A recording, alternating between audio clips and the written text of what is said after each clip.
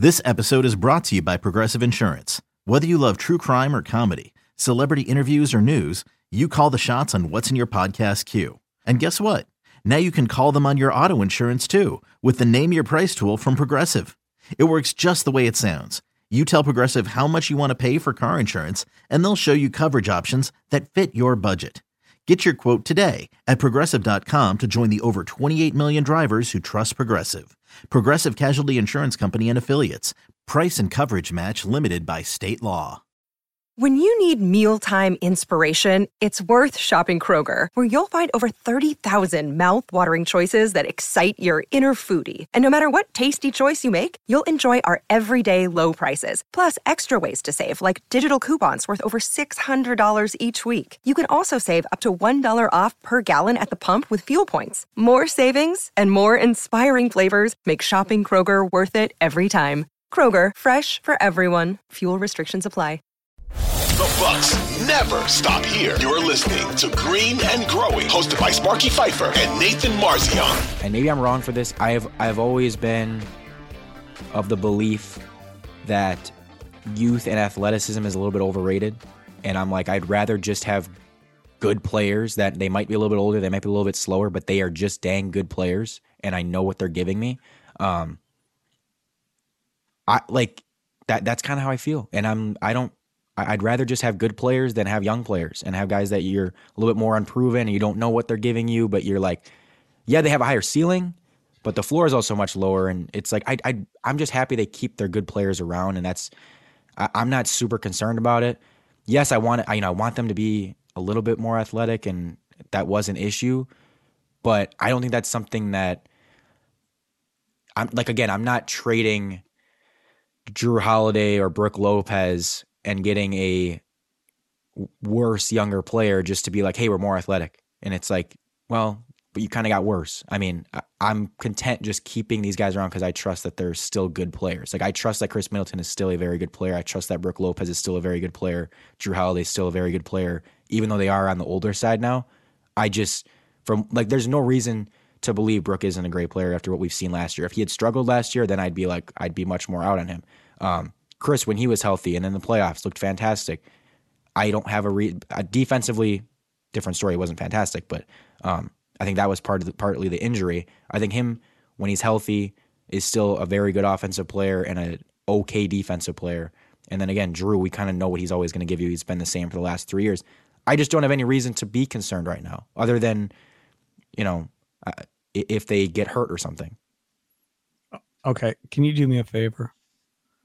Can you make this a Twitter poll for Thursday when we do our next podcast, and just kind of throw up the question of how much does the age of the Bucks concern you heading into this season, and then come up with three, really concerned, not really concerned all that much. Why is this even a question? Three answers, something along those lines. I'm just curious what everybody else thinks, because for me, 0 to 10. That's what you made it. 10 being the most concerned, correct? That's how you're doing this? Yeah. So yes. 4 is yours. I think I'd be at 6, maybe 7. That's fair. 6 to That's 7. Fair. So, and the only reason is, normally with age, as you get older, things hurt more. Takes you longer to come back from. I know, I'm old. So it takes a little bit longer to recover. That's why it concerns me. And watching them last year was a concern. It's a long season. Now, I'm not saying that maybe they should rest these guys longer to give them fresher legs for the playoffs, or I don't know what the answer is. I mean, Jimmy Graham for the Saints just dipped himself into the fountain of youth Sunday night and looked like Jimmy Graham from 7 or 8 years ago. So anything is possible. But I think I don't know. To me, I think that has to be a concern going into the season. From a talent standpoint, 1,000% agree with you. They should be top 2, top 3 to win the whole damn thing this year. With threats to our nation waiting around every corner, adaptability is more important than ever. When conditions change without notice, quick strategic thinking is crucial. And with obstacles consistently impending, determination is essential in overcoming them. It's this willingness, decisiveness, and resilience that sets Marines apart. With our fighting spirit, we don't just fight battles, we win them. Marines are the constant our nation counts on to fight the unknown. And through adaptable problem solving, we do just that. Learn more at marines.com. If a couple of things. If Chris or Brooke like gets hurt pretty early, or if they get hurt at any point, I'll definitely be more like, okay, I'm starting to get concerned. Obviously Brooke's age, you're just concerned about any injury, and if Chris has another injury where you're like, okay, this is just a pattern. Yes, I'll be concerned, but I have no reason to believe that right now. I have no reason to believe Brooke will get hurt. I have no reason to believe Chris will get hurt. Knock on wood, but because it sounds like Chris will finally be healthy again for the first time in a couple of years. So like that, I'm very excited about that. I think he's going to have an awesome season.